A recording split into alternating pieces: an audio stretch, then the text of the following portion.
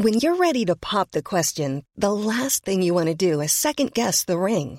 At BlueNile.com, you can design a one-of-a-kind ring with the ease and convenience of shopping online. Choose your diamond and setting. When you find the one, you'll get it delivered right to your door. Go to BlueNile.com and use promo code LISTEN to get $50 off your purchase of $500 or more. That's code LISTEN at BlueNile.com for $50 off your purchase. BlueNile.com, code LISTEN.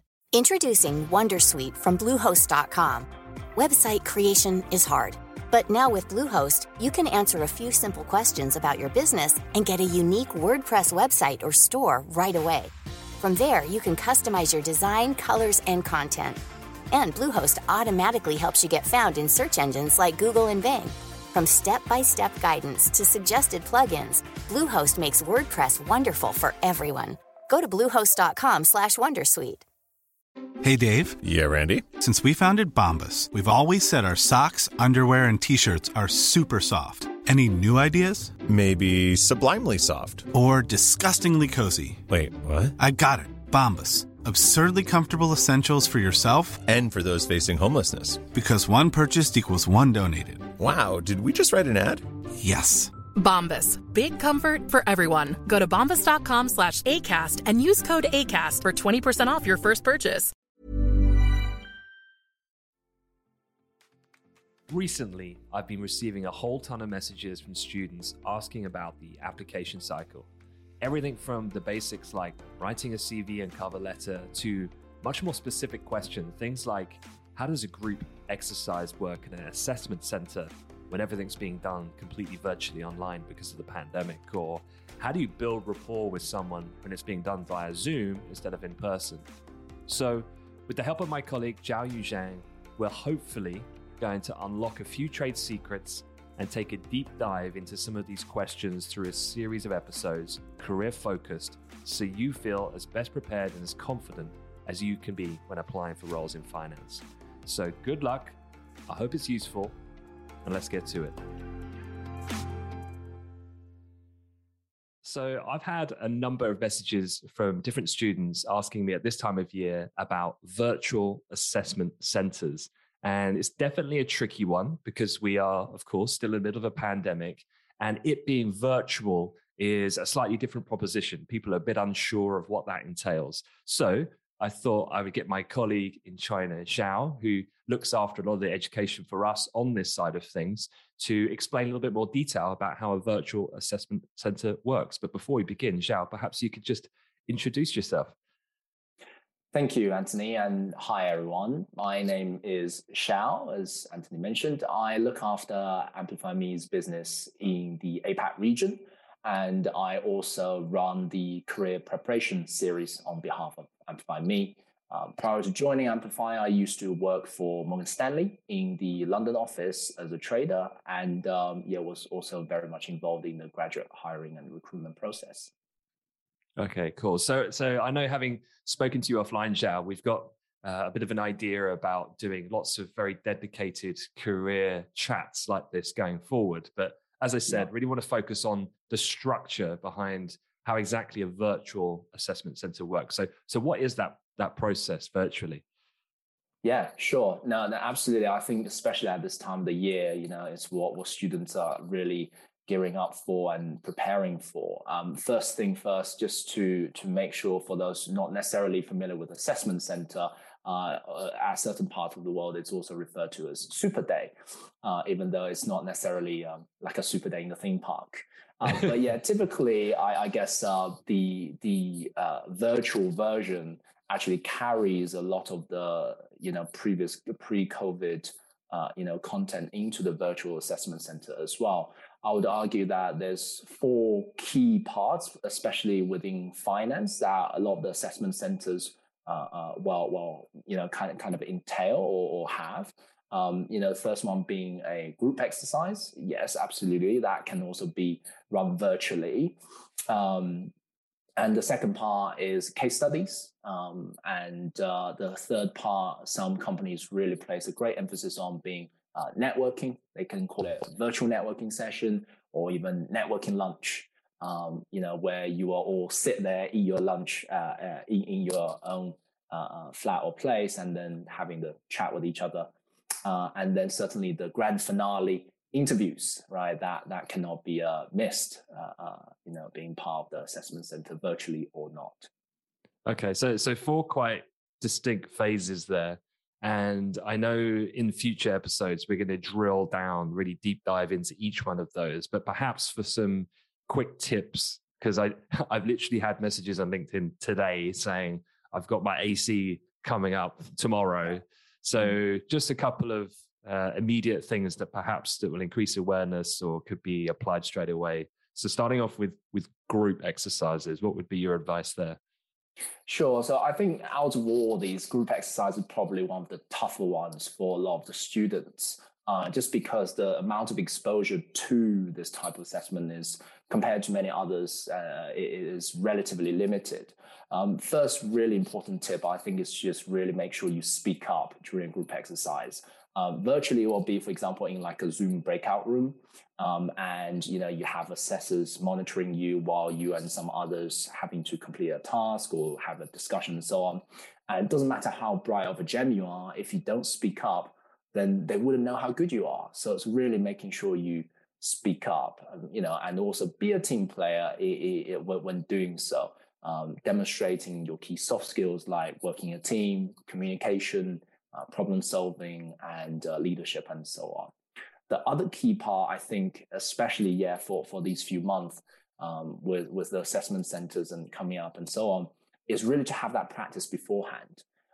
Especially with soft skills, I think it just needs practice. It's not that, if you know how to spell teamwork, then you are great at teamworking. You really need to practice that. And so make the most of, for example, joining a society at uni, or maybe doing your own project, or even as part of a coursework group, right, as part of your course. Really take those opportunities to get feedbacks and work with others and train your soft skills. Yeah. Okay. And then the second phase, case studies. So what would that look like? Sure. So the case studies, depending on the role and depending on the company, it may take form in different ways. Some, for example, actually do set you the case study work beforehand, and you simply do the presentation part on the day, while others actually combine it with a group exercise. So group exercise can be just more general, but some companies actually combine with a case study, so it involves the technical elements as well. I think, again, the trick here is really make sure you are prepared beforehand from a technical perspective. And also just really be able to showcase yourself again, right? It's certainly very much the key. And also coming back to practice, a lot of the case studies require you to do the presentation afterwards and so on. Having good presentation skills and communication skills will really also help during that process. Yeah. Okay. And then you mentioned at the beginning, networking, and while you're eating your lunch at home in a virtual environment, which sounds a bit strange, but I guess, how would that look? What would that look like in a virtual space compared to being all in a room somewhere?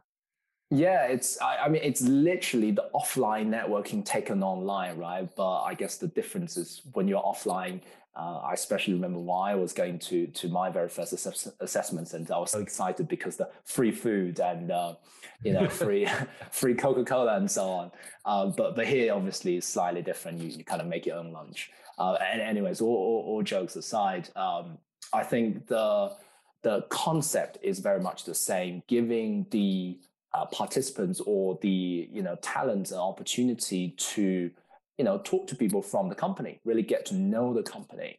And usually, again, on virtual scenarios, they will break you up into Zoom breakout rooms, and you have chances to actually, in a much more intimate environment, maybe 3 or 4 or 5 students talking to one representative as an example. But of course, each company does this differently. I think it's just a great chance for you to, engage and interact with representatives and really, be able to make some new connections. But I think also, just to highlight here, some students actually, treat this as purely a kind of a networking opportunity, which is fine, but certainly don't let your guard down, because some firms do actually, inform the representatives that if you see anyone you really like or, stand out, let us know. And so do make sure you actually speak up, ask good questions, really engage with the representatives. Don't just sit there, listen, and eat your sandwich. I guess in a networking sense, one thing that's just come to mind is that if I was there in person and this person I've never met before walks in the room, it's very hard for me to then understand that person without interacting with them. Whereas if I'm at home, surely I could look at LinkedIn because I'm not there. I'm like in person. So I've got access to computer, right? And so I can get a quick debrief of like, right, what's this person? What's their role? What's their background? What's their journey? What's their uni? And so actually, I think I'd feel much more equipped to be able to then engage with someone because you're not going in like cold completely.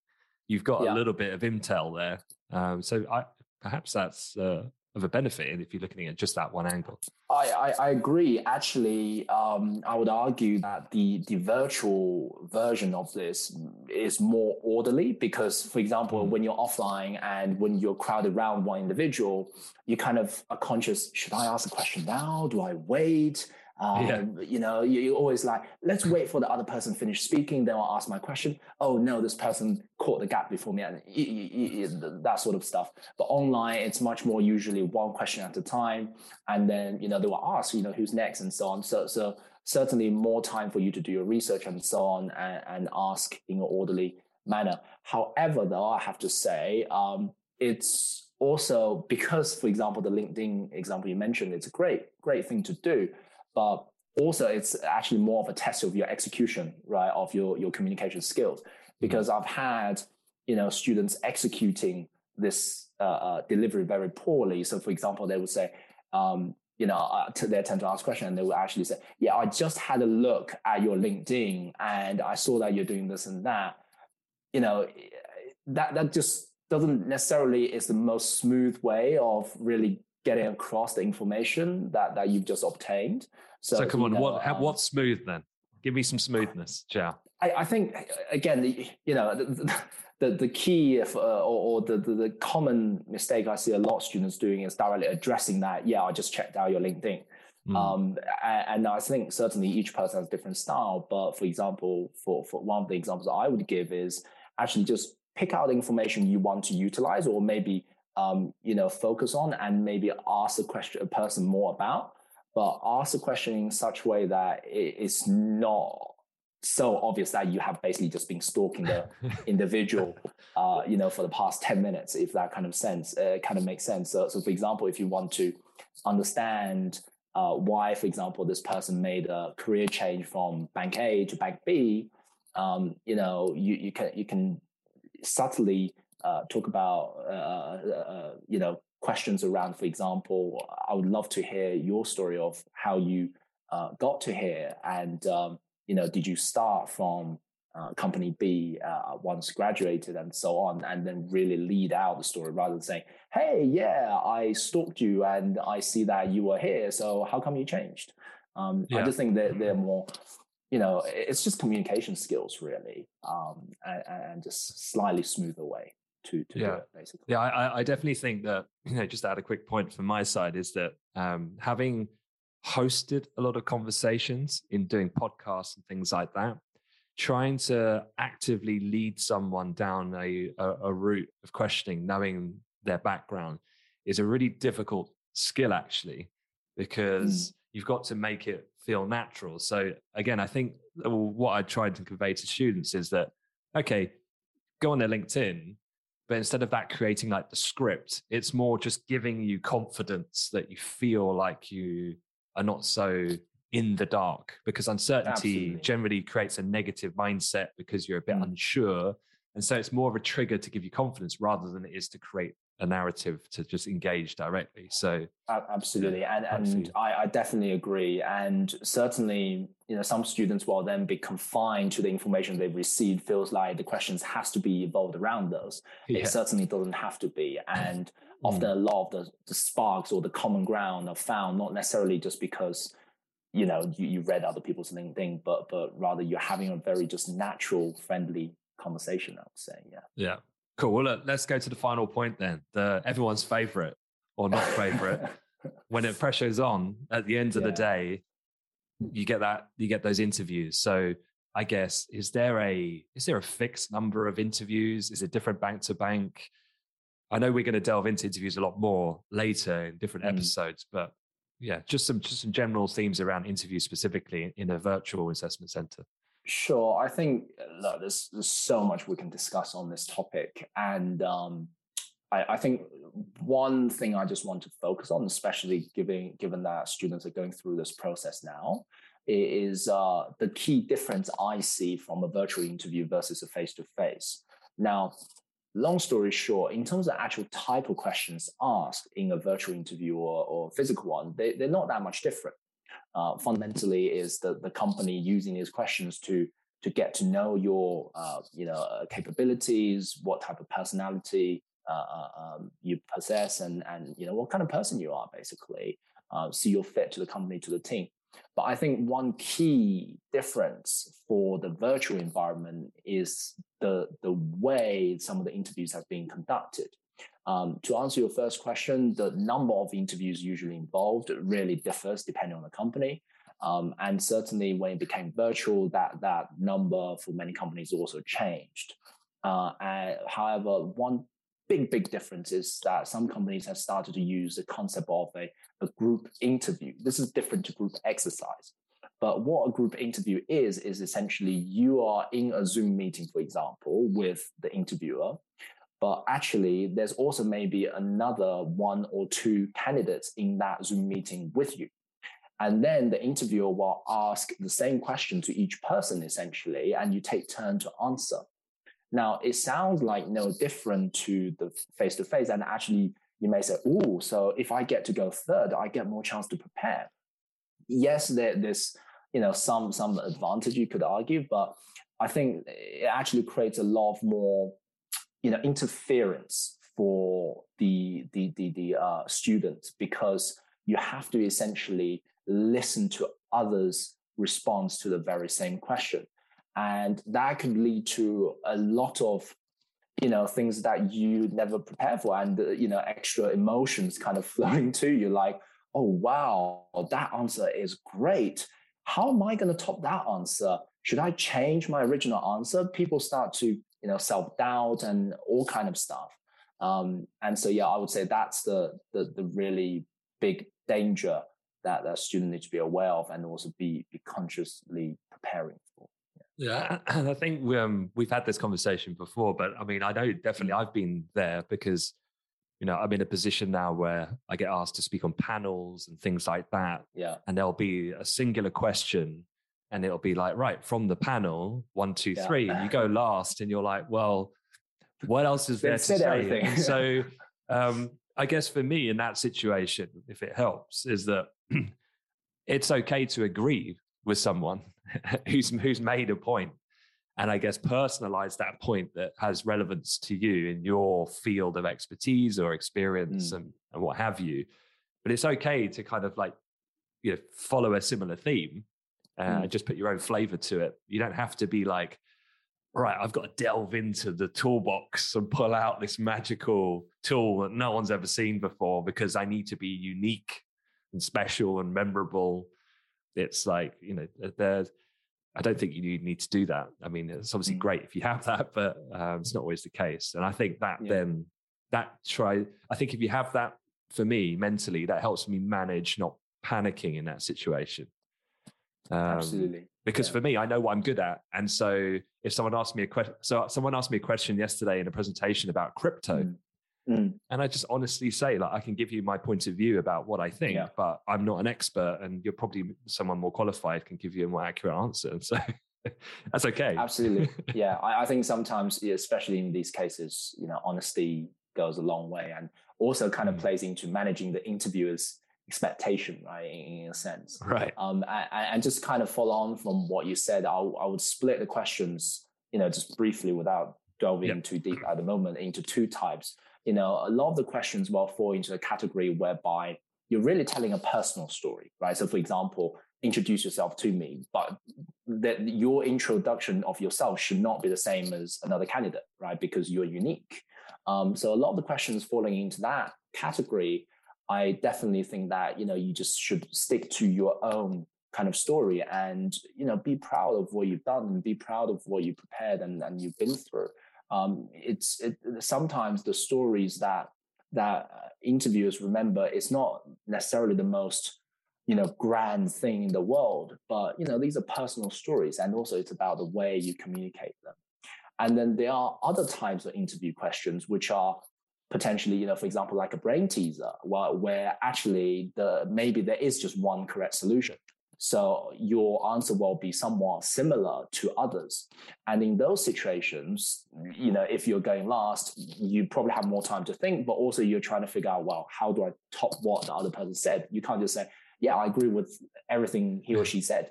But I would argue actually it's, you can do this in a slightly different style, whereby you can talk about and refer to things that other people addressed already, and spend the remaining time focusing on things they haven't had the time to talk about, really diving into things and giving your thoughts and adding flavor to it. And so yeah, there are different ways to tackle different types of questions. But absolutely, I think, have the right mindset and just be yourself, because ultimately, I know, given how competitive this whole thing is, people want to find their dream job and so on. But I always urge students to not forget it's a two-way process. You really need to make sure you fit in the place well, and the place is right for you. So showcasing yourself is very, very important, I think. All right. Well, look, I know there's a risk here of you and I getting too deep in these individual stages. So just to recap, a virtual assessment center, there's group exercises, case study, networking, and interviews. And so, yeah, we've got lots of plans for different things that Zhao and I want to cover in the future. But if you have something specific you'd like us to talk us on, send me an email.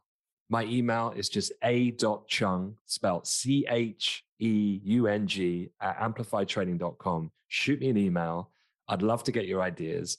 And look, we're here to help. And so the plan of action is I'm going to start putting out these conversations between Zhao and I every Wednesday. So depending on where you listen to this, whether it's on the Amplify Me hub, whether it's via the podcast, hopefully you know that we'll be there on a Wednesday with the latest episode. And as I said, we'll deep dive going forward into very specific things, and hopefully it will all help in your application cycle. So Zhao, thanks very much, and catch you next time. Thank you, and see you soon.